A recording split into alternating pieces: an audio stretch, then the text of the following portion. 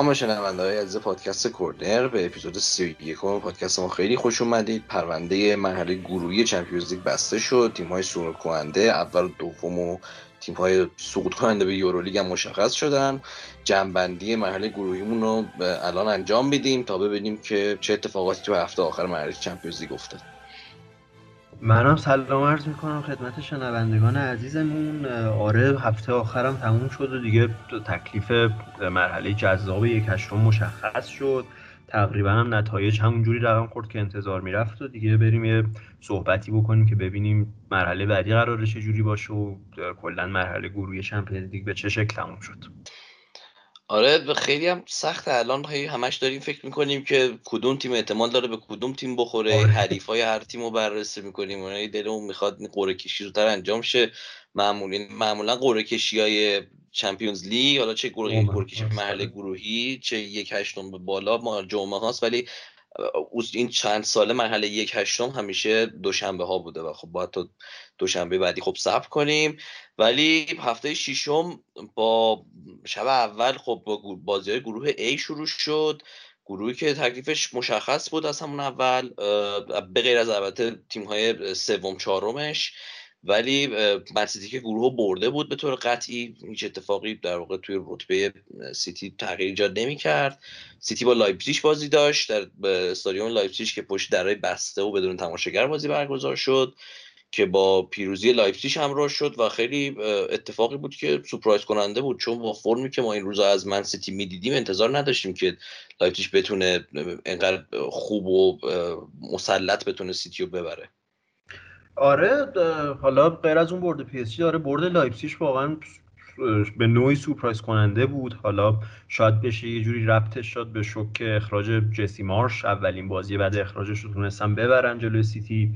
بازی خیلی خوبی هم تونستن انجام بدن جلوی سیتی هم تو فرم همیشگیش نبود. اون اخراجی هم که واکر داشت، اون اخراج بی‌موردی هم که در واقع واکر داشت، گواردیولا هم خیلی عصبانی شده بود سر این قضیه، بی تاثیر نبود تو این نتیجه. و لایپزیگ مربی جدیدش هم مشخص شد، دومینیک تدسکو، که اگه یادت باشه شاید فکر کنم یکی از جوان‌ترین مربیای تاریخ بوندسلیگا بود که هدایت شالکه رو بر عهده گرفته بود تو سن 29 سالگی و شالکه رو تونست اون فصل دوم بکنه توی بوندسلیگا. البته فصل بعد خیلی خوب خراب کرد توی بوندسلیگا با شالکه، اصلا اون پایینای جدول بود. بعدش هم رفت اسپارتاک مسکو، اونجا هم خیلی عملکرد خوبی داشت و حالا دوباره برگشته به لایپزیگ تا با بازگشتش به بوندسلیگا شاید به نوعی بتونه اون کریر مربیگری خودش رو هم احیا بکنه و توی مسیر درستی قرار بگیره و به نظرم خیلی ترکیب جذابی خواهد بود ترکیب تدسکو و لایپزیگ.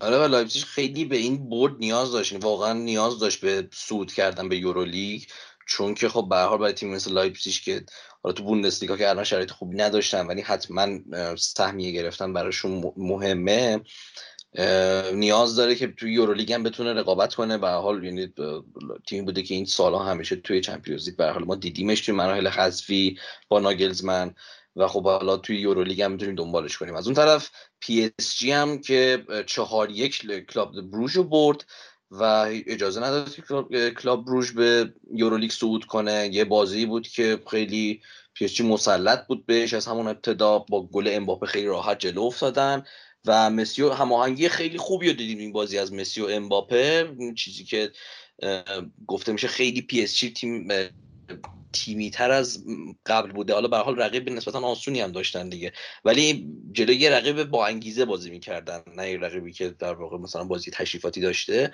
و خب نسبتا بازی خوبی رو ارائه دادن. اون خاطره شکست هفته قبلشون توی یعنی مچوی که قبلیشون جلوی سیتی رو یه مقدار پاک کردن. 2 تا گل امباپه زد، 2 تا گل مسی زد و آمار خوبی. اگه حتی توی خود لیگ فرانسه مسی آمار خوبی نداشته باشه، توی لیگ قهرمانان برای پی اس جی فعلا آمار خوبی ثبت کرده مسی و از این طرف از این جهت پرفورمنس های خوبی داشته.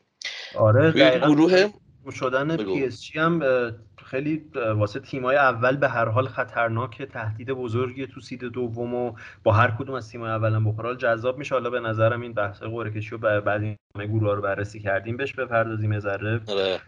آره بریم گروه دوم و گروه مرگی که واسه لیورپول که اصلا گروه مرگ معنی نداشت، ولی بین اون سه تا تیم دیگه خیلی رقابت جذابی بود تو هفته آخر. نه لیورپول که خب با این بردی که جلوی میلان داشت در واقع اولین تیم انگلیسی تاریخ شد که با 6 برد کامل، با امتیاز کامل از مرحله گروهی صعود میکنه. 6 تا بازی، 6 تا برد، 18 امتیاز. که حالا نکته جالبی هم از امسال ما 3 تا تیم رو داشتیم که این آمار رو ثبت کردن، یعنی همین لیورپول بود، آژاکس بود و بایر مونیخ. بعد حالا بایر مونیخ خودش 2 سال قبل هم همچین آماری ثبت کرده بود. تا قبل از امسال هم 9 تا تیم فقط توی تاریخ تونسته بودن این آمار رو ثبت کنن. این نشون میده که خود این به هر حال کاری که هم کار سختیه، هم چیزی که انگیزه میخواد، چون معمولا تیمایی که مثلا هفته‌های آخر صعودشون قطعیه یه مقدار بازیکن‌های بیشتری رو استراحت میدن، یه مقدار بی انگیزه میشن هفته‌های آخر. ولی مثلا لیورپول با اینکه بازیکن‌های خودش استراحت داده بود، همچنان خیلی مسلط بود به میلان. بازی بود که من واقعا شخصا انتظار خیلی بیشتری داشتم از تیم پیولی، با توجه به اینکه میزبان بودن، بازی رفتم از لیورپول باخته بودن. هم چه لحاظ حیثیتی حساب کنیم براشون بازی مهمی بود، هم لحاظ امتیاز گرفتن برای اینکه بتونن دوم شن توی گروه، و حتی شانس صعود به یورولیگ هم داشتن. یعنی حتی که میتونستن بازی رو مساوی کنن هم میتونستن به یورولیگ صعود کنن با توجه به اتفاقاتی که توی بازی اتلتیکو و پورتو افتاد. اما این اصلا میلان تو نیمه اول خیلی خوب بازی کرد نسبتاً و تونست مقداری فشار خوبی رو به دروازه لیورپول بیاره و حتی جلو افتاد توی یه بازی از بازی. ولی لیورپول واقعا مسلط بود، یعنی حتی با ترکیبی که نیمچه جوانای لیورپول بود و نیمه ترکیب اصلیش بود، محمد صلاح و مانه، همه اینا کافی بودن برای اینکه لیورپول بتونه خیلی مسلط باشه به بازی و کاملا اون فشاری که میلان میخواست به لیورپول بیاره یعنی کاملا خنثی بشه. و دیوو کوریگی بعد از اون گلی که به وولف زد ثانیه آخر که کلی هم سرتیتر خبرها شد بعد مدت ها، اوریگی به کلی همه جیمی کرگر، یورگن کلوپ همه راجبش صحبت کردن که با اینکه بازیکن نیمکت نشینیه ولی یه اسطوره است توی تاریخ لیورپول. و بعد کیس بریم واقعا یه مورد عجیبی هم از اوریگی، یعنی بهش نگاه کنی واقعا یه حالت اولگانار سولشاری داره برای لیورپول، یعنی قشنگ انگار سولشار لیورپول همیشه رو نیمکت میاد و کار خودشو درست انجام میده. آمارش هم همیشه وقتی نیمکت نشین بوده خیلی بهتر بوده تا وقتی فیکس بوده. وقتی فیکس بوده همیشه خیلی اثرگذاری کمتری داشته تو بازی‌ها نسبت به نیمکت نشین بودنش. آره، یعنی به عنوان نیمکت نشین خیلی بازیکن تاثیرگذارتریه. یورگن کلوپ هم جالبی که گفته بود بعد از بازی وولفز، گفته بود امیدوارم یه بازیکنی یه جای کریرش یه سرمربی بیاد بالا سرش که بیشتر گیم تایم بهش بده نسبت به این چیزی که من دارم بهش میدم. ولی به هر حال به نظر خودش که راضی میاد، چون واقعا خب حتی اگه نیمکت نشین هم باشی وقتی که میتونی بیای اینقدر تاثیرگذار باشی، یا حالا این بازی که جلوی میلان فیکس بود بتونی گل بزنی، به هر حال یه چیزیه که خیلی خوشاینده و با لیورپول حتی اگه جزو 3 نفر اصلی خط حمله نباشی داری جام میبری و به نظرم چیز راضی کننده ایه دیگه. و لیورپول به خیلی بازیکن‌ها استراحت داد. توی خط دفاع سیمنکس رو بازی داده بود، کناته، فیلیپس، ویلیامز. توی خط هافک مینامینو و مورتون حضور داشتن کنار چمبرلین و یه استراحتی بود که به خیلی بازیکن‌ها یورگن کلوپ داد و چیزی بود که نیاز داشتن برای فرش موندن برای توی پرمیر لیگ. جالبه فقط لیورپول به یورگن کلوپ فقط به صلاح استراحت نمیده، یعنی تحت هر شرایطی صلاحو بازی میده و صلاح هم هیچ وقتش نشونه ای از خستگی نشون نمیده. خیلی پدیده عجیبیه. نه واقعا عجیبه و یه ذره از این جهت حالا مقایسش یه چیز خیلی بی ربطیه، ولی کلا مثلا یه چیزی که لیونل مسی هم همیشه دوران اوجش داشت این بود که من خود پپ گواردیولا هم همیشه میگفت توصیه من مربیای اینه که مسی رو هرچی بیشتر بازی بدن بهتره، چون اینجوری بیشتر رو فرم میمونه. یعنی مسی مثلا استراحت نکردن براش خیلی مسئله نیست، مثل که سلام همینجوریه. بازی دیگه گروه بی هم که بازی اتلتیکو و پورتو بود، بازی عجیب غریب و جنجالی و پر از زد و خوردی هم بود. بزن آره قشنگ. آره و اتلتیکو سیمونه کار خودشو انجام داد، واقعا کارو تموم کردن به قول یه اصطلاح جاب دان. واقعا سیمونه این کارو انجام داد و یه جورایی انگار این استیتمنتی بود از طرف اتلتیکو و پورتو که این کاری که شما میکنین، حالا از این جهت به هم ریختن بازی و متشنج کردن جو بازی و این جنگای روانی توی زمین، اتلتیکو خودش استادشه. آره واقعا بهتر بود. حتی که شما پپه داشته باشید، ما کل تیممون شاگرد سیمون است و اصلا هیچ جوره نمیشه توی این قضیه با اتلتیکو رقابت کرد و دقیقا از جایی که بازی خیلی جنجالی شد کاملا همه چیز به نفع اتلتیکو چرخید. حالا اونجا جلو بودن، یکی جلو بودن از پورتو، ولی هر چی که بازی جلوتر رفت و جنجالا بیشتر شد و اون دعوای اواخر بازی شکل گرفت، اتلتیکو با اینکه اخراجی هم داده بود به بازی مسلط شد، 2 گل تونست بزنه. پورتو هم خودش اخراجی داد، وندل اخراج شده بود از طرف پورتو، ولی 3-0 جلو افتادن و فقط سرجیو اولیویرا یه گل یه ذره تسکین دهنده تونست برای پورتو بزنه. آره حالا ببین درباره میلان، من به نظرم شاید این حذف از چمپیونز لیگ تا حدی میتونه به نفع میلان تموم بشه، چون و اینکه به یورولیگ هم نرسیدن باز خیلی میتونه حتی خوشایندتر باشه براشون تا اینکه بخوام به یورولیگ برسن، چون که حالا میلان تو چمپیونز لیگ قاعدتا بعدشون نمیومد که صعود بکنن، ولی خب میدونیم که میلان اگه صعود هم میکرد خیلی بعید بود که بتونه بیشتر از مرحله 1/8 بالاتر بیاد با این تیمی که در حال حاضر داره. و از اون ورم خب به یورولیگ هم نرسیدن، کلا از اینجا پرونده رقابت‌های اروپایی براشون بسته شده، در صورتی که هنوز تیم‌هایی مثل اینتر، مثل آتالانتا، مثل ناپولی هنوز تو رقابت‌های اروپایی حاضر هستن و این فراغتی که از این بازی اروپایی دارن به نظرم تو سری آ خیلی میتونه به نفعشون باشه که فرصت استراحت بیشتری داشته باشن، شاید تو سری آ بتونن سود ببرن از این قضیه و تو کورس قهرمانی که هستن شاید بتونن کورس رو به نفع خودشون تموم کنن. این به نظرم حداقل چیز تسکین دهنده برای میلانیا اینه که اتفاق مثبتی شاید بتونه از برخی از جهات قلمداد بشه براشون.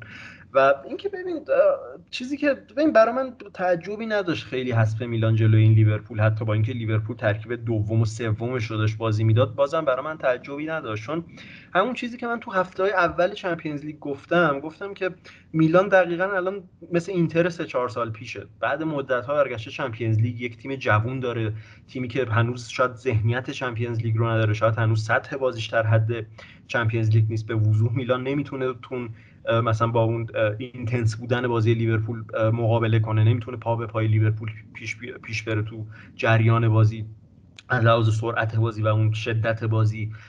و خب میلان هنوز خیلی کار داره و لحاظ ذهنیت هم هنوز خب خیلی عقب‌ترن و دقیقاً مثل اینتر میلانیا به نظرم همون چیزی که گفتم باید انتظار اینو داشته باشن که 2-3 سال هی حذف بشن تو مرحله گروهی، هی به سری تیمایی که انتظارشون ندارن ببازن و در نهایت مثل اینتر بتونن خودشون رو به یه سطحی برسونن که دیگه بالاخره بتونن از اون گروه بیان بالا. برای همین بازم میگم خیلی برای من تعجبی نداشت این حذف میلان از گروهشون. ببین این حرفاتو من کاملا قبول دارم، ولی یه چیزی که من بیشتر باعث تعجب کردنم شد این بود که لیورپول توی این بازی حتی اونقدر پرفشار هم بازی نمی‌کرد، یعنی نه اونقدر ما پرس آنچنانی از لیورپول می‌دیدیم. توی بازی رفت خب کاملا قضیه فرق داشت، خصوصا که اوپنینگ دی هم بود، ولی این بازی لیورپول نه فشار آنچنانی می آورد به خط دفاع میلان، نه پرس آنچنانی داشت. یعنی بیشتر برنامه اصلی یورگن کلوپ برای این بازی این بود که بیشتر حفظ توپ بکنن و اون شکلی فشار میلان رو خنثی بکنن که توی کارشون موفق بودن. ولی میلان حتی توی اون جنگندگی و اون تنشی که باید خود میلان اضافه میکرد به بازی ناکارآمد بود و این چیزیه که باعث ترجمه شد، چون ما دیدیم میلان چقدر میتونه بازی ها رو پرسرعت کنه، چقدر میتونه موقعی که بازی سریع میلان از این بازی سود ببره.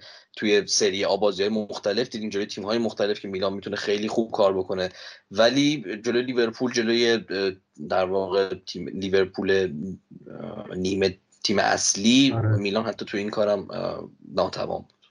اتلتیکو هم که تو گروه دوم شد، اتلتیکو هم یکی از اون تیمای سید دوه که باز میتونه خیلی خطرناک باشه واسه تیمای سید اول، خیلی میتونه تیم ترسناکی باشه از خیلی از جهات برای تیمای سید اول. و حالا چیز جدیدی که ما امسال تو مرحله حذفی باش برخورد کردیم اینه که واسه اولین بار دیگه اون قانون گل زده تو خونه حریف برداشته شده و دیگه نتیجه تو مجموع هر نتیجه رقم بخوره همون نتیجه باقی میمونه دیگه، کاری دیگه هر چند تا تو خونه حریف بزنی تاثیر نداره. و من خودم شخصا خیلی دیدم مثبت به این قضیه، چون به نظرم با این حذف این قانون گل زده تو خونه حریف خیلی بازی‌ها جذاب‌تر میشه، خیلی بازی‌ها نزدیک‌تر و دراماتیک‌تر میشه تو مراحل حذفی و خیلی مشتاقم که ببینیم اولین مرحله حذفی و با این قانون جدید و تجربه جدیدی به نظرم میشه واسه هممون و تجربه خوبی به نظرم بشه. و چیزی که حالا هست در مورد اتلتیکو، به نظرم شاید سیمونه خیلی خوشحال نباشه از این قضیه، چون اتلتیکو همیشه یکی از تیم‌هایی بوده که از این قانون گل زده تو خونه حریف سود کرده. نمونهش مثلا حالا جلوی لیورپول تو 2 سال قبل، و به خاطر استایل بازی که دارن و رویکردی که توی فوتبالشون دارن، خیلی استایل بازیشون مناسب این قانون بوده و سود کرده. و حالا شاید یه ذره این قانونی که عوض شده یه ذره چالش جدیدی باشه واسه اتلتیکو و به نفع تیمای رقیب اتلتیکو باشه این قانون. آره احتمالاً این هست، چون اتلتیکو معمولاً ما چیزی که برنامه‌ای که از سیمونه دیدیم توی این مدل بازی‌ها، یعنی دقیقاً مثلا همون چیزی که راجع به اون بازی با لیورپول گفتیم این بوده که معمولا اگه بازی رفت توی زمین اتلتیکو باشه، اتلتیکو سعی میکنه که گل نخوره و با یه گل مثلا بازیو ببره، بعد توی زمین حریف اونجا سعی کنه که مثلا یه گل بزنه، بعد خیلی دیگه همه شرایط به نفعش میشه. ولی این اتفاق دیگه نمیتونه بیفته برای سیمونه. دقیقا همین، یعنی منم جالبه که بدونم اپروچ جدید اتلتیکو توی مراحل حذفی چیه. و اتلتیکو همیشه تیم سورپرایز کننده ایه. یعنی پارسال که اتلتیکو خیلی تیم خوبی بود و قهرمان لالیگا شو، از 1/8 بالاتر نتونست بیاد. حالا درسته که به چلسی توخیل خورده بودن همونجا، ولی بازم انتظار عملکرد خیلی بهتری همه داشتن ازشون. آره. بعد از اون طرف هم مثلا همون سالی که لیورپول رو حذف کردن، وقتی بعد از کرونا بازی‌ها دوباره برگزار شد، بعد از اون قرنطینه، اتلتیکو خیلی یه عملکرد خیلی بد و جلوی لایپزیگ داشت، بعد مثلا حذف شد جلوی ناگلزمن. برای همین تیمی که سورپرایز میکنه، یعنی موقعی که انتظار نداری اتلتیکو یهو میاد بالا، میرسه به 4 تا تیم آخر. موقعی که خیلی انتظار داری و فکر میکنی اتلتیکو تیم ترسناکیه، اونجاست که دقیقاً اتلتیکو خیلی زود حذف میشه. همیشه تیمی که سورپرایز میکنه تو چمپیونز. آره. خب اینم از گروه بی. توی گروه سی هم که آژاکس تو هفته آخر توی بازی تشریفاتی تونست 4-2 اسپورتینگ رو ببره و دورتموند هم یه برد بی اثر 5-6 رو جلوی بشیکتاش داشت و آژاکس و اسپورتینگ که اومدن بالا. اسپورتینگ حالا تیمیه که احتمالاً تمام تیمای سیده یک دوست داشته باشن بهش برخورد کنن تو مرحله بعدی، و دورتموند هم آره دیگه، و دورتموند هم که راهی لیگ اروپایی شد که حالا آخرش بازی در درباره لیگ اروپا هم صحبت کنیم. لیگ اروپا جذابی داریم امسال. اگه موافق باشی بریم سراغ گروه دی و بازی رئال و اینتر. بازی که خیلی حساس بود برای دوتا تیم و نبرد صدرنشینی بود به نوعی توی سالی که خب صدرنشینی خیلی اهمیت ویژه تری داره واسه تیم‌ها با توجه به تیم‌های سیده یک، و رئال تونست 2-0 اینتر رو ببره و صدرنشین بشه. حالا اینتر یه ذره کار سختی میتونه داشته باشه مرحله بعد با تجربه قرعه هایی که ممکنه بهش بخوره. خیلی احتمال زیاده که مثلا به بایرن، سیتی یا لیورپول بخوره، به کدوم از این سه تا، و خیلی هم بعیده که اینتر بتونه جلوی هیچ کدوم از این سه تا نجات پیدا بکنه. و رئال تونست 2-0 ببره. حالا در واقع خود بازی اگه بخوایم صحبت کنیم، خب رئال بازی رو کلا در طول بازی بهتر بود رئال از اینتر مقداری. خیلی فشار بیشتری میتونست ایجاد کنه، اینتر خیلی بیشتر تونست تحت فشار بذاره تا اینتر رئال رو. و حالا ببین این رئال یه موردی که بود این بودش که هیچ وقت توی لالیگا به تیم‌های خیلی، ما تو لالیگا اصولا خیلی تیم‌های سه دفاعه نداریم. یعنی مثلا اتلتیکو شاید یکی از معدود تیم‌هایی باشه که 3 دفاعه بازی میکنه. اکثر تیم‌های لالیگا هنوز دارن 4 دفاعه بازی میکنن و خب رئال هم جلو تیم‌های 4 دفاعه خیلی خوب بیشتر بازی کرده، به خاطر همین مورد و موفق هم بوده جلو تیم‌های 4 دفاعه. خیلی کم پیش اومده بود که رئال این فصل جلو تیم‌های 3 دفاعه بازی کنه. من حداقل الان حضور ذهن ندارم و این تجربه جدید و سختی بود برای جلو اینتر این بازی کردن. بازی رفتم مثلا دیدیم که رئال خب به مشکل خورده بود تو فاز هجومی جلو اینتر، ولی خب هر جوری بود حالا تونست اون موقع اینتر رو ببره. ولی خب اینتر تو بازی رفت خیلی بهتر ظاهر شده بود جلوی رئال. ولی این بازی رئال بازم حالا نتونست خیلی اون قفل دفاع اینتر رو بشکنه به اصطلاح که بتونه خیلی موقعیت با کیفیتی جلوی دروازه خلق بکنه. ولی اینجا بود که دقیقاً اون توانایی شوت زنی که توی خط هافبک رئال وجود داره، اون اسکیل شوت زنی که بازیکن‌های هافبک رئال دارن، مخصوصا تونی کروس، خب خیلی به کار رئال اومد. یعنی علاوه ایکس جی مثلا نگاه کنیم به این بازی، خیلی رئال ایکس جی بالایی خلق نکرد، حتی ایکس جیش کمتر از اینتر هم بود تو طول بازی، ولی دقیقاً با استفاده از همون توانایی شوت زنی کروس و آسنسیو تونست به حساب دروازه اینتر رو باز بکنه و هندانویچ هم که ماشاءالله مثلا همیشه شوت خورش به اصطلاح ملسه دیگه، هر چی شوت بزنی میخوره. برای همین ولی خب رئال تو طول بازی تونست کنترل بیشتری داشته باشه، موقعیت‌های بیشتری هم تونست خلق بکنه. خود رودریگو که این بازی خیلی بازی خوبی هم داشت، بد شانس بود نتونست یکی دوتا گل بزنه، شوت خوب زد که به تیرک برخورد کرد. و رئال در کل کنترل بیشتری روی بازی داشت به نظرم توی برنابئو، و برنابئو هم بعد از مدت‌ها، بعد 3-4 سال دوباره یکی از اون شبای اروپایی پرشور رو داشت. شد خیلی جو ترسناک و پر از شور و اشتیاقی داشت سانتیاگو برنابئو تو بازی با اینتر.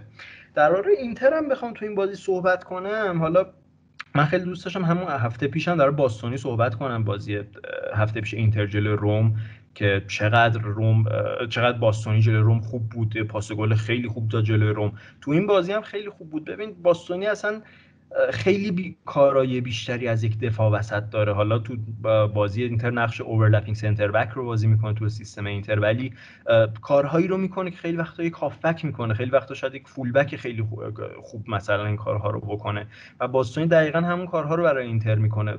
تو جلوی زمین خیلی تاثیرگذاره، خیلی پاسای خوبی میتونه بده به محوطه، و اصلا یه استعداد، یه جواهر واقعا کمیابیه که اینتر الان تو خط دفاعش داره و خیلی هم خوب داره پرورش پیدا میکنه.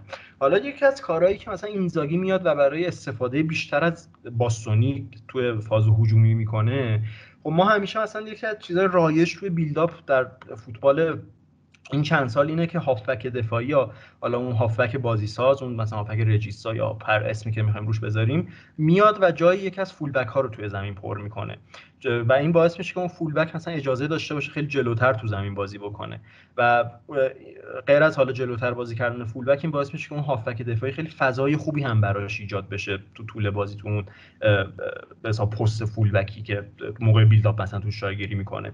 و دقیقاً با بروزوویچ اینتر میومد همین کارو میکرد. بروزوویچ خیلی از اوقات بازی میومد و جایی که انتظار رفت باستونی باشه قرار میگرفت، و حالا این علاوه بر این که اجازه میداد خود پریسیچ به عنوان وینگ بک اینتر بالا بازی بکنه، خود باستونی هم اجازه میداد که نفوذ بیشتری داشته باشه، خیلی بالاتر بازی بکنه، اینتر بتونه در سمت چپ اورلود ایجاد بکنه و از باستونی در واقع خیلی به کمکش بیاد، و این به نظر من استفاده خیلی خوبیه که اینزاگی داره از باستونی میکنه.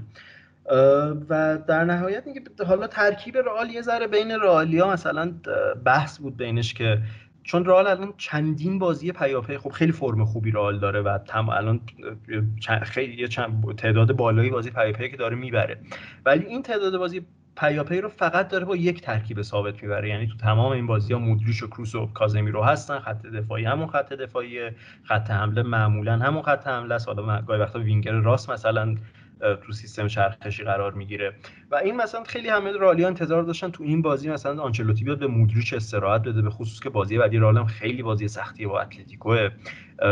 انتظار داشتن مثلا بیاد به مودریچ استراحت بده، به یکی از به هافبک ها مثلا استراحت بده حداقل.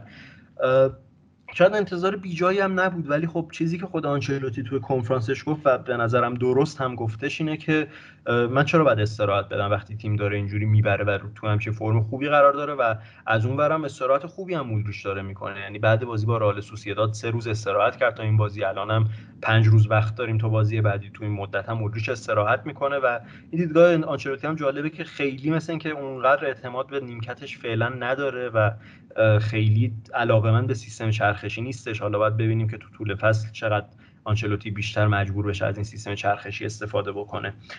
ولی خب چیزی که هست فعلا رئال از اون مسئولیت‌های عجیب غریبی که فصل پیش داشت میداد حداقل در امانه دیگه، و اینجا میتونیم به اون تاثیر پینتوس مربی بدنساز رئال اشاره بکنیم که دوباره برگشته و چقدر خوب دوباره بازیکن‌ها رو آماده کرده واسه فصل، که چون یادمه همین موقع فصل پیش رئال واقعا یه تریلی مصدوم داشت، نصف ترکیبش مصدوم بود، و این فصل خوشبختانه خیلی واسه رئال خبری از این مصدومیت‌ها نیستش.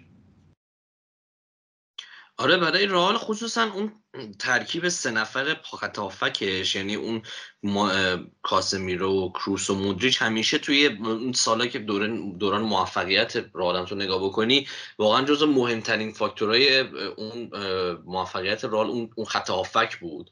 برای همین الانم که این فرمی که الان رئال داره، همین چیزی که دقیقاً تو گفتی که این 3 نفر همیشه ثابت بودن توی ترکیب اصلی، به نظرم تاثیرگذاره. یعنی شاید تا بیشتر از تأثیری که مثلا حالا گل‌ها رو وینیسیوس و بنزما میزنن، لحظه آخر وینیسیوس ممکن گل بزنه، ولی اون چیزی که رئال روی این فرم خیلی خوب و با ثبات در واقع کمک کرده که نگه داره رئال نگه داره، این خط هافکشه که این 3 نفر این همه سال با هم بازی کردن و اینقدر هماهنگن و این همه دستاورد با هم داشتن، برای همین هیچ کدومشون هم فعلا خب از این فرمی که دارن افت نمیکنن، برای همین خیلی کمک میکنه به رئال برای اینکه روی این نوار پیروزی خودشو نگه داره دیگه. آره و حالا دیگه تون سودم بکنه. از اون ور شریف هم با شاختار 1-1 کرد، یه پایان خیلی خوبی داشت واسه به حساب این چمپیونز لیگ هیجان انگیزی که تیمشون گذروند و به لیگ اروپا هم رسیدن. دیدن شریف تو لیگ اروپا هم به هر حال میتونه جذابیت‌های خودش هم داشته باشه. واقعا تیم خوبی هم هستن، خیلی تیم سازماندهی شده و با روحیه و خوبی هم هستن. و حالا رئال که تیم سید اول شد، حالا مرحله بعدی اگه به چلسی نخوره یا به پی اس جی نخوره قرعه آسونی در انتظارشه. ولی من شخصا مثلا خودم خیلی دوست دارم رئال پی اس جی ببینم، چون که خیلی بازیه از هر لحاظی نگاه کنی بازی ویژه و جذابیه دیگه. هم تقابل مسی و رئال، دوباره تقابل خود امباپه و رئال، و مهمتر از همه اینا شاید تقابل رئال و راموس این بازی رو خیلی ویژه بکنه و خیلی بازی احساساتی باشه اصلا برای هوادارهای رئال مادرید. آره اون واقعا بازی جذاب میشه، جز اون گزینه‌هایی که اگر این دو تا تیم به هم بخورن واقعا بازی که دیدنیه.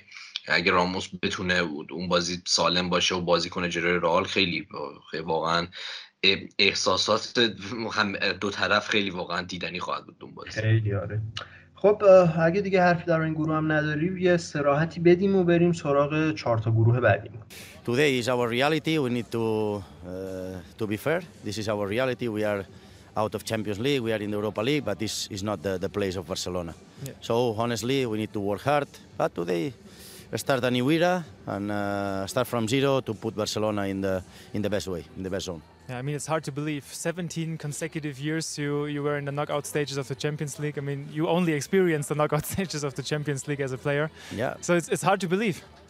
Yeah, it's a pity. It's a pity. So, but this is a reality. I need to insist.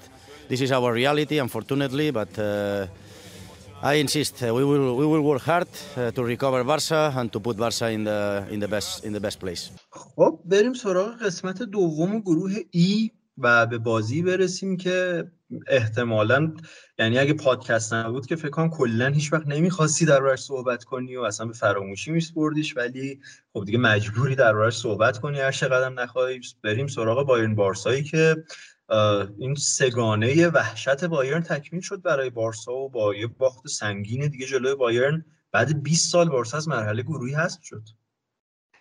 آره دیگه، همین خودش نشون میده که بارسلونا واقعا وضعیتش کجاست. این که بعد از 20 سال یک همچین اتفاقی برای بارسلونا افتاده، این نشون میده که بارسلونا واقعا کاملا، چه روی کاغذ، حالا شاید روی کاغذ نه، ولی واقعا توی عملا توی زمین یه تیم متوسط اروپایی، یه تیم درجه 2. ببین اسکواد بارسلونا رو که نگاه میکنی واقعا خب روی کاغذ اگه اسکواد فیت باشه اسکواد نسبتا بدی نیست. چون مثلا نگاه میکنی اگه آگوئرو بتونه بازی کنه و سالم باشه، مهاجم نوک خوبیه هنوزم.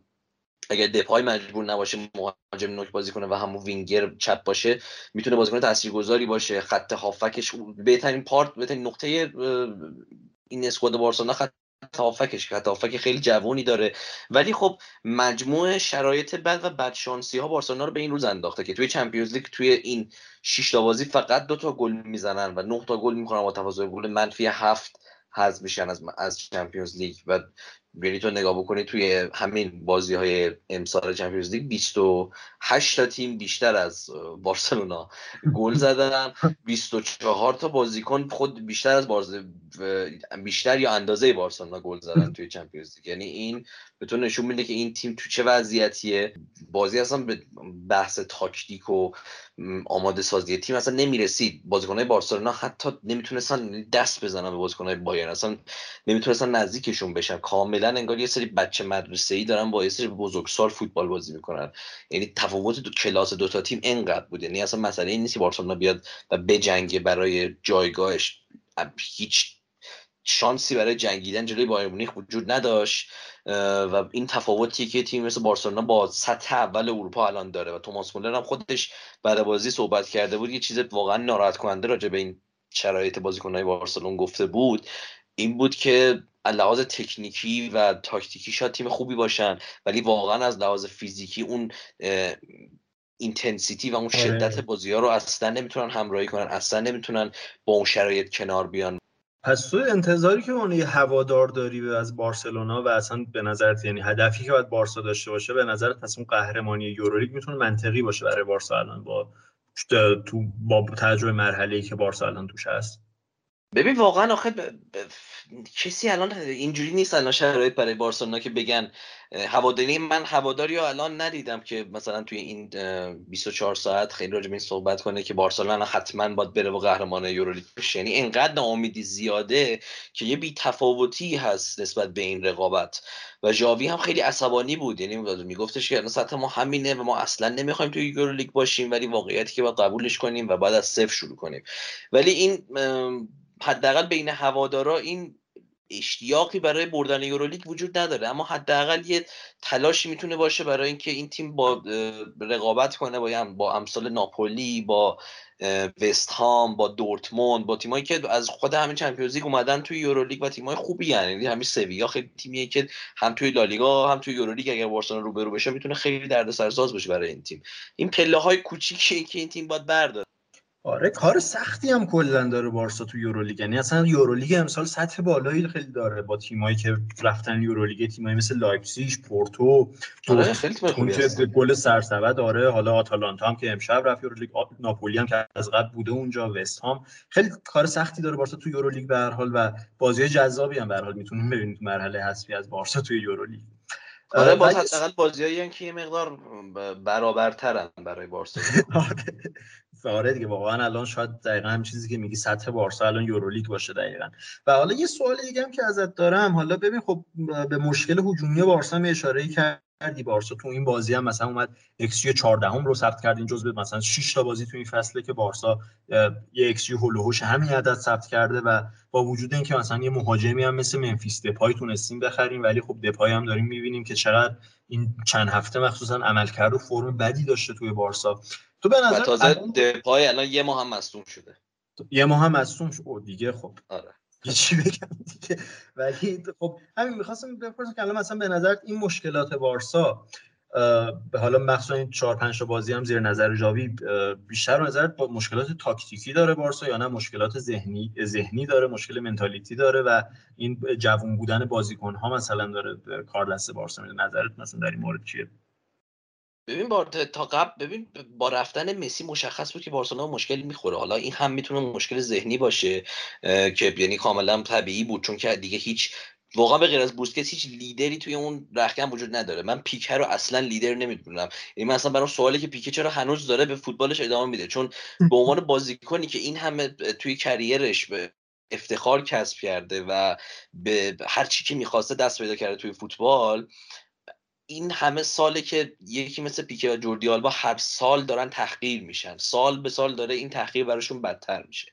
و من برام سوالی که اینا کی میخوان به خودشون بگن که ما دیگه نباید به این توی این تیم ادامه بدیم یا اصلا نباید به فوتبالمون ادامه بدیم. چون مثلا جوردی آلبا مشخصه که بازیکن شکننده است، هم از لحاظ ذهنی از اون شب بازی با لیورپول توی آنفیلد مشخصه که این بازیکن شکننده است، هم از لحاظ فیزیکی. یعنی جوردی آلبا الان یک ماه مصدوم شده، همین دیشبم با یه ضربه خیلی سنگین به توپ سریع تعویض شد چون که توانایی ادامه دادن به بازی نداشت.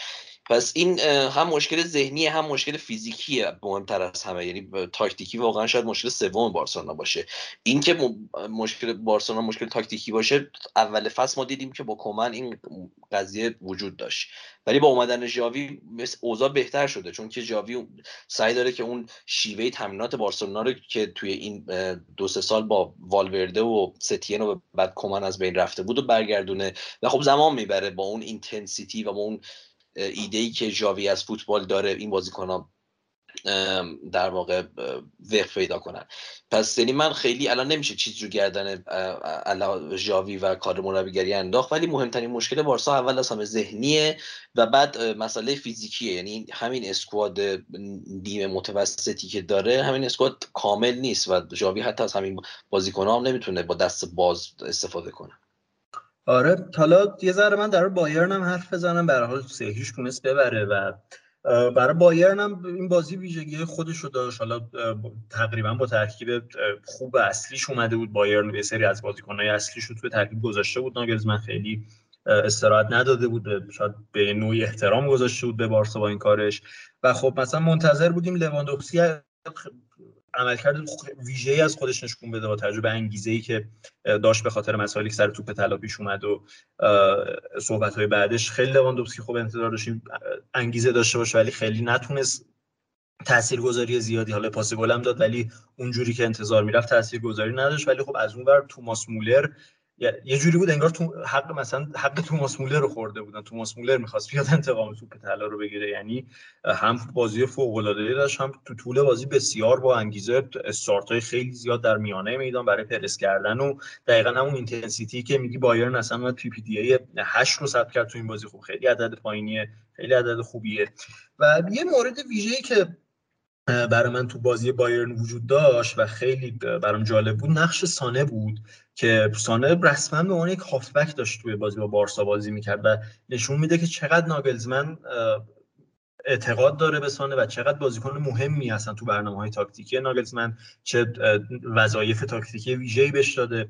ببین سانه اینجوری بود نقشش تو بازی که به عنوان هافبک میومد و در نیم فضای سمت چپ به حساب عقب میومد و به خط هافک اضافه میشد و تو فاز اول و دوم بیلداپ بایرن شرکت میکرد و این دو تا مزیت خیلی خوب رو به بایرن میداد. اولیش خب فضا سازی خیلی خوبی بود که واسه آلفونسو دیویس ایجاد شد و خیلی خوب آلفونسو دیویس تونست از سمت چپ اذیت بکنه بارسا رو. روی گل سوم هم که خب اون پاس گل رو تونست بده و این یکی از مزیت‌های این نقش سانه تو این بازی بود. و مزیت دوم این بود که با اضافه شدن سانه به بیلداپ بایرن، سانه و تولیسو و موسیالا و معمولاً با اضافه شدن خود مولر یک لوزی رو میانه زمین تشکیل میدادن که این باعث میشد هم تو فاز بیلداپ خیلی بتونن پیشروی خوبی داشته باشن و هم اصلا برتری عددی خوبی در میانه زمین نسبت به بارسا داشته باشن.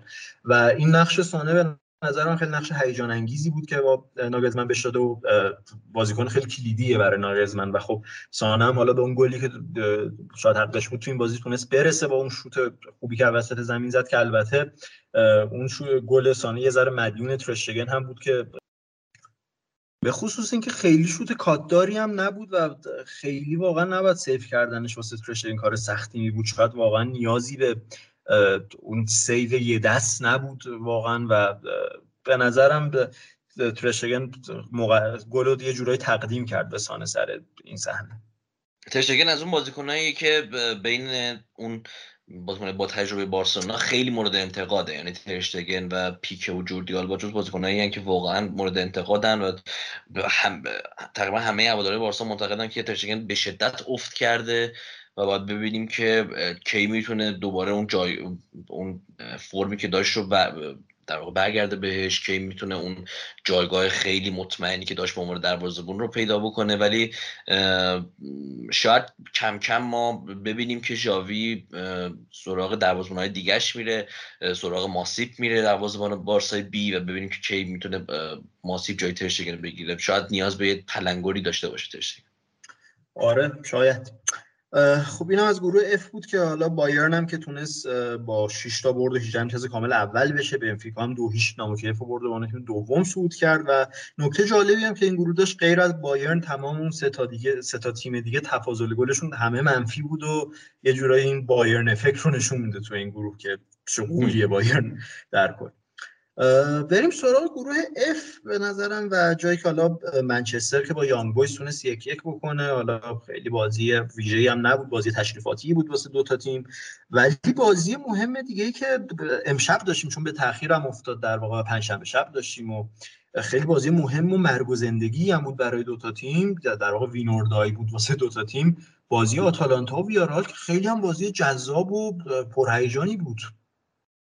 ببین آره واقعا بازی بود که انتظارمون از آتالانتا خیلی بیشتر بود. اون چیزی که ما 20 دقیقه آخر از آتالانتا دیدیم انتظار داشتیم که کل بازی از همون ابتدا از آتالانتا ببینیم، چون که خب میزبان هم بودن و حتما نیاز برد داشتن. حالا تیم اون آیمری آنچنان نیاز برد داشت، فکر کنم تا قبل از این دوم بودن، آتالانتا سوم بود. آره دیگه ویارال 7 امتیاز داشت، آتالانتا 6 امتیاز. برای همین ویارال ما انتظار داشتیم بازی دفاعی تری ازش ببینیم و آتالانتا خیلی اینتنس به شروع کنه بازی و خیلی سعی کنه موقعیت ایجاد کنه و اون جو استادیوم رو با خودش همراه کنه. ولی ویارال خیلی زود به گل رسید و واقعا آب سردی بود روی اون جو استادیوم و همه اینها. از اون کمبود تشنگی آتالانتا و از اون کمبود موج حملات آتالانتا تونست استفاده بکنه ویارال توی نیمه اول و 2 تا گل بزنه. حالا اون یه گلی که دانجوما توی نیمه اول تو همون دقایق اول زد خیلی خب مدیون اشتباهات بازیکن‌های آتالانتا هم بود، هم اشتباهات توپ دادن و هم اشتباه جایگیری، و برای همین ویارال خیلی تونست همون اوایل کار و خصوصا تو نیمه اول شرایطو به نفع خودش رقم بزنه. نیمه دوم وقتی بازی 3-0 شد دیگه فکر می‌کردیم کار تمومه، تا اینکه دقیقه حدوداً دیگه 70 اینطورا بود که ویارال تازه یادش افتاد باید این بازی رو سعی کنه ببره.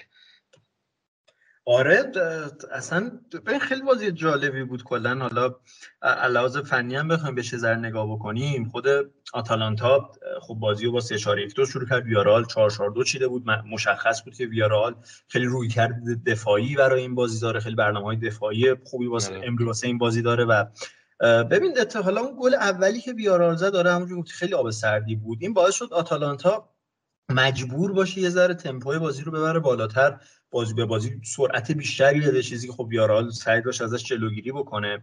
و چیزی که برای من خیلی از طرف آتالانتا جالب بود، حالا این پرس ویژه‌ای میکنه، خیلی پرس اولا واقعا پرس سنگین و سختی میکنه، خیلی سخته پرس آتالانتا در اومدن اصولا. و خب میدیدیم تو طول بازی هم که آتالانتا هم تونست مالکیت رو در طول بازی بگیره، هم اون جاهایی که سعی دوست داشت خیمه بزنه با اون پرسش برام موفق میشد اون به حساب ویارال رو نگه داره توی 1/3 دفاعی خودشون. ببین پرس آتالانتا پرس جالبیه، یه نوعی از پرس من مارکینگه. حالا من توضیح کوچولویی بخوام اینجا بدم، ببین ما در واقع 4 نوع پرس من مارکینگ داریم که به 4 نوع کلی تقسیم میشه. اولیش به حساب ایندیویدوال من مارکینگ یا من مارکینگ انفرادیه که اون خیلی ساده است، این که یک بازیکن یارگیری 1-به-1 داشته باشه مثلا در کل بازی با یه بازیکن دیگه. مثلا نمونهشو معروفشو بخوایم بگیم همون بازی منچستر چلسی، اون من مارکینگ معروف هررا روی هازارد که با دستور مورینیو انجام شده بود. کل بازی هم خب هررا از جریان بازی خارج بود، ولی خب هازارد هم اون بازی کلا نتونست کاری بکنه و منچستر تونست اون بازی رو ببره جلوی چلسی. نوع دومش بهش میگن من مارکینگ اسپسیفیک زون، یا به حساب من مارکینگ کردن یک منطقه به خصوص، و اونم به این صورت که یک بازیکن به جای اینکه مأمور مهار یک بازیکن باشه، مأمور مهار یک منطقه از زمین میشه به طور ویژه، و هر بازیکنی که تو اون منطقه بیاد رو خب یارگیری نفر به نفر میکنه.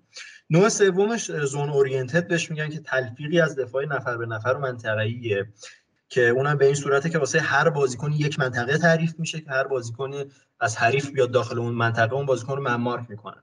و نوع چهارمش و نوعی که آتالانتا ازش استفاده میکنه و شاید سخت‌ترین نوع من مارکینگ هم باشه، بهش میگن استریکت من مارکینگ، و به اون صورتی که 8 یا 9 نفر از بازیکناتون لحظه به لحظه دارن 8 و 9 نفر از بازیکن‌های حریف رو من مارک میکنن، و حالا معمولا یکی دو نفر از این کار معافند از من مارک کردن لحظه به لحظه، یا کمک حالا مثلا سعی میکنن 2 در مقابل 1 ایجاد کنن در مقابل توپ مثلا.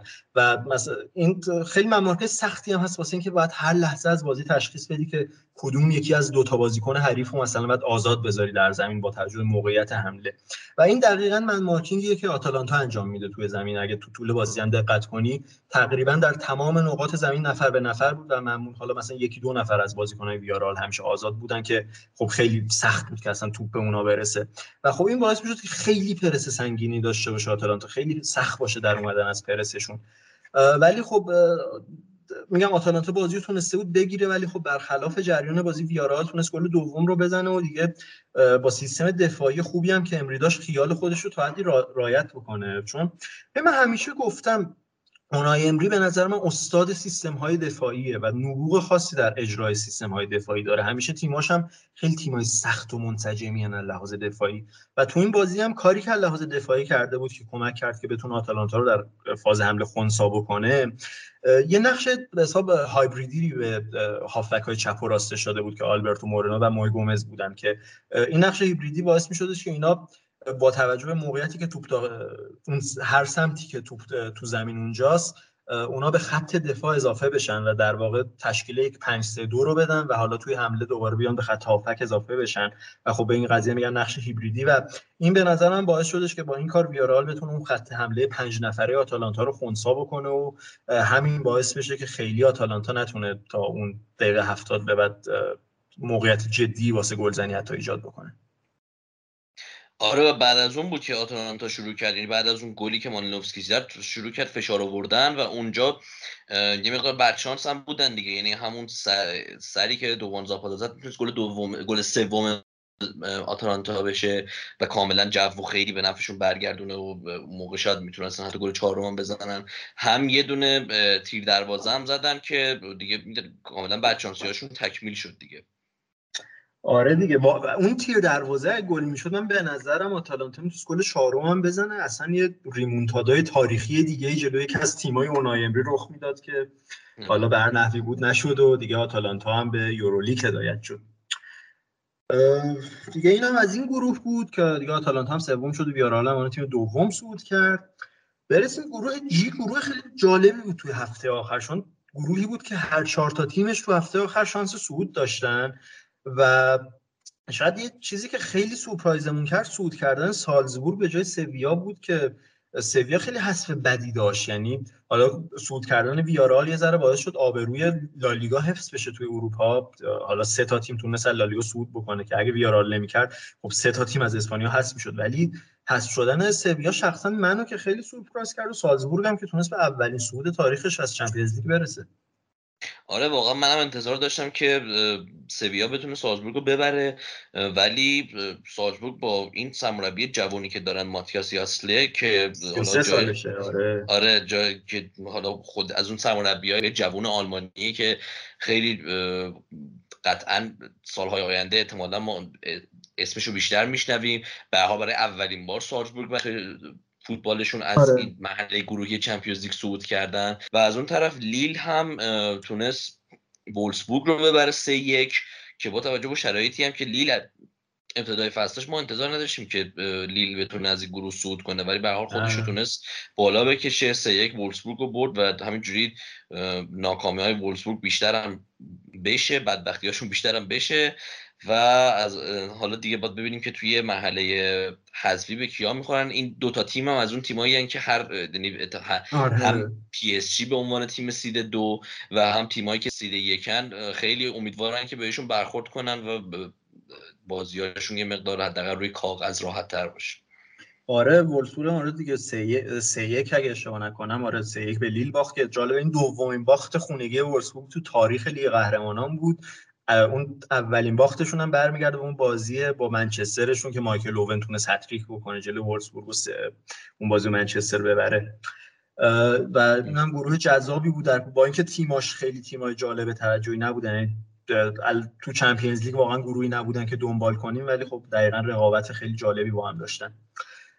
و گروه آخرم بریم سراغش شب دراماتیکی رو گذروند و با در کمال ناباوری یوونتوس تونست صدرنشین بشه. چلسی توی بازی عجیب غریب دراماتیک و سخت با زنیت 3-3 کرد، بازی که زنیت اول 2-1 در واقع چلسی 1 جلو افتاد، بعد زنیت 2-1 کرد، بعد دوباره چلسی 3-2 جلو افتاد 3-3 شد. خیلی بازی دراماتیک بود و زنیت هم خیلی خوب بازی کرد، هم حالا سردار آزمون تونست گل بزنه، هم در کل خود زنیت هم خیلی خوب تونست بازی بکنه و انگار چلسی اصلا این یه طلسمی داره که هر بازیکن ایرانی جلو چلسی بازی بکنه بالاخره باید گل بزنه. یعنی علی دایی زده، مهدی طارمی زد، نمیدونم جهانبخش زد، آزمون هم تونست بزنه و دیگه به حساب کلکسیون رو تکمیل بکنه.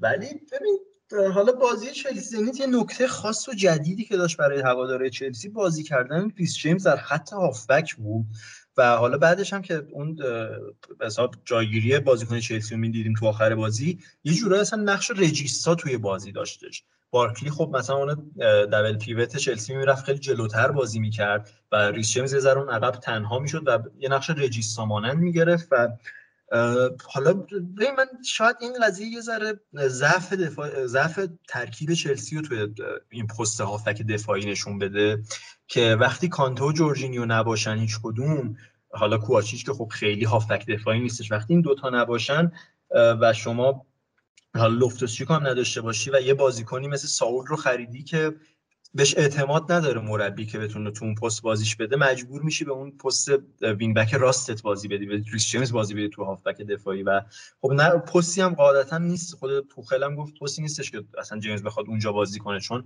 این پست خیلی جیمز رو محدودتر میکنه. جیمز وینگ بک هست، خب خیلی آزادی اینو داره که نفوذ بکنه، بره به یک سوم حریف اونجا روی گل ها مشارکت داشته باشه، ولی خب توی این پست رجیستا مانندی که داشت خب خیلی عقب‌تر باید بازی میکرد، خیلی نفوذی نمیکردش و این نکته، ولی خب بازم خوب تونست بازی بکنه به عنوان اولین تجربه، ولی بازی خوبی نمایش داد از خودش تقریبا. حالا مثلا 13 تا پاس به یک سوم دفاعی حریف داشتش که این بیشترین آمار بود، 6 تا ریکاوری توی زمین حریف داشت که باز از این لحاظ بیشترین آمار رو توی بازیکن‌های داخل زمین داشت و بازی خوبی از خودش نشون داد ولی خب نکته جدید و جالبی بود که دیگه فکر نکنم خیلی هم قرار باشه تکرار بشه.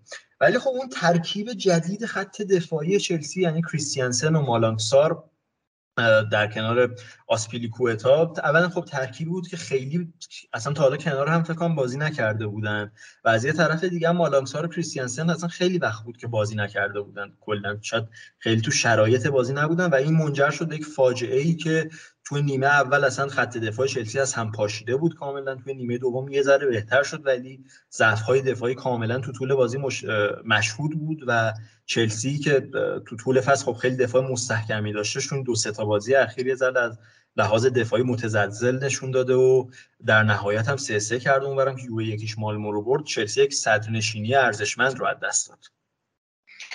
مال توماس توخل خیلی هم بعد از بازی عصبانی بود. حتی یه مقدار یه سوالی خبرنگاری هم که ازش پرسیده بود یا به نظر بازیکن‌ها اینستراکشن های تو رو به خوبی اجرا کردن یا نه، خیلی واکنش منفی داشت نسبت به این سوال.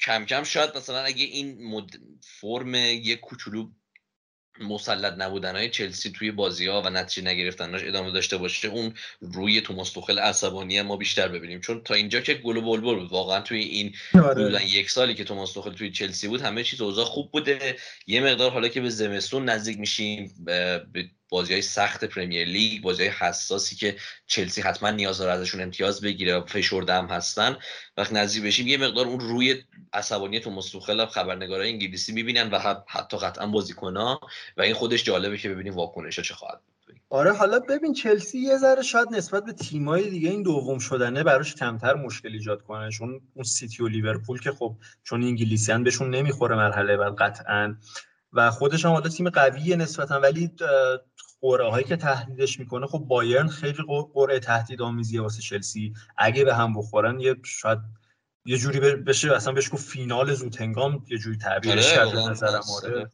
یه چیز عجیب غریبی میشه و خب رئال هم اگه بخوره که خب بازی انتقام آمیزی واسه رئال میشه، اونم خیلی بازی جذابی میشه و دوم شدن چلسی حالا به هر حال میتونه به جذابیت‌های چمپیونز لیگ اضافه بکنه. یووه هم که واقعا کیف میکنه دیگه با این اولیش دیگه، یعنی یووه که این فصل واقعا تیم خوبی نیستش یهو شاید برسه به 8 تیم لیگ قهرمانان اروپا. آره دیگه الان مثلا تصور کن یوونتوس شانس اینو داره که مثلا به سالزبورگ بخوره یا به بنفیکا یا به اسپورتینگ، و برای همین این واقعا همین بخواد این تیم انقدر بد آلگری که شرایط اصلا مساعدی نداره، به خود خدا آلگری تیم میانه جدولیه، میتونه به 8 تیم اروپا برسه و حتی اگه اتفاقا بیفته به نظرم جایگاهی نیست که یوونتوس واقعا لایقش باشه. یعنی این دوم شدنش واقعا به خاطر این مسئله امتیاز دست دادن چلسی بود هفته آخر، واقعا یه مقدار افت داشت دیگه برای تیم چلسی که این یوونتوس بالاتر از اونها تموم کنه. ولی حالا این بود داره دیگه، این جذابیت‌های رقابت‌های گروهی این چمپیونز لیگ امسال بود. حالا اگه می‌خوای یه کوچولو هم راجع به احتمال‌های قرعه‌ها بیایم صحبت کنیم، راجع به اینکه مثلا چه بازی دوست داری ببینی، چه بازی به نظر جذاب‌ترین بازی رقابت‌ها میشه و اینا.